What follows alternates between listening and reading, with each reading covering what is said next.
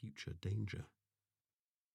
When we had arrived at the hut, in the dark, we had not stumbled across the old man's body, lying as it was by the stream some 50 paces away. Only in the weak grey light of morning did we find it, as we came to wash our faces and drink our fill of fresh water.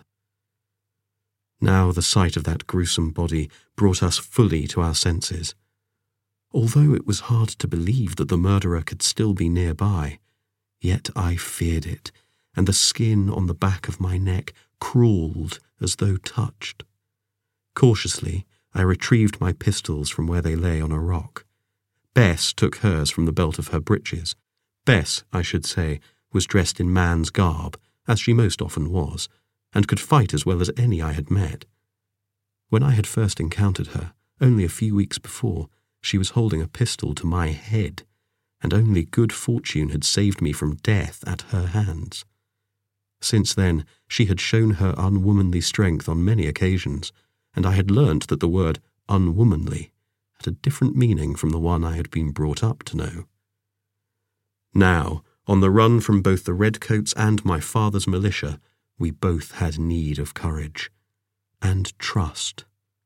But we had proven ourselves each to the other. I knew I could trust her, and I think she knew the same of me. I knew many things about her and her childhood. I knew what kindled the fire in her heart, the fury, the spirit. And she knew of my childhood too, my struggle against my birthright. We had no friends here, not now that we were 2 days' ride over the Scottish border. But we had each other. As long as we had each other, we had some kind of hope. We looked and listened, straining eyes and ears for signs of danger. A low mist draped nearby hillsides, but to the east there gleamed the promise of a brighter day. There the sky was a buttermilk yellow, pale and watery. Dark patches of forest splashed the distant hillsides. Closer to us, large boulders and gorse bushes could be hiding any manner of perils.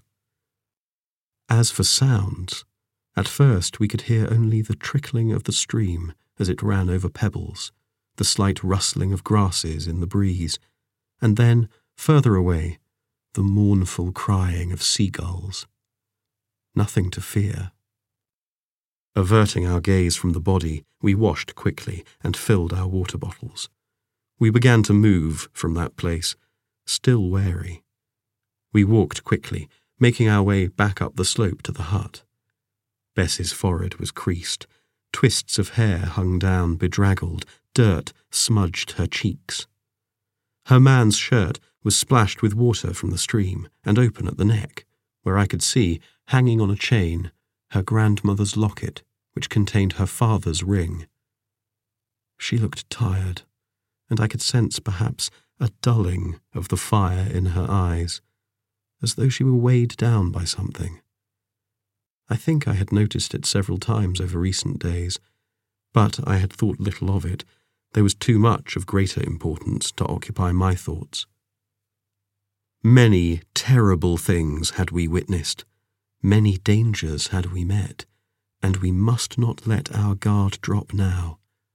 We were in strange lands, with different customs and people.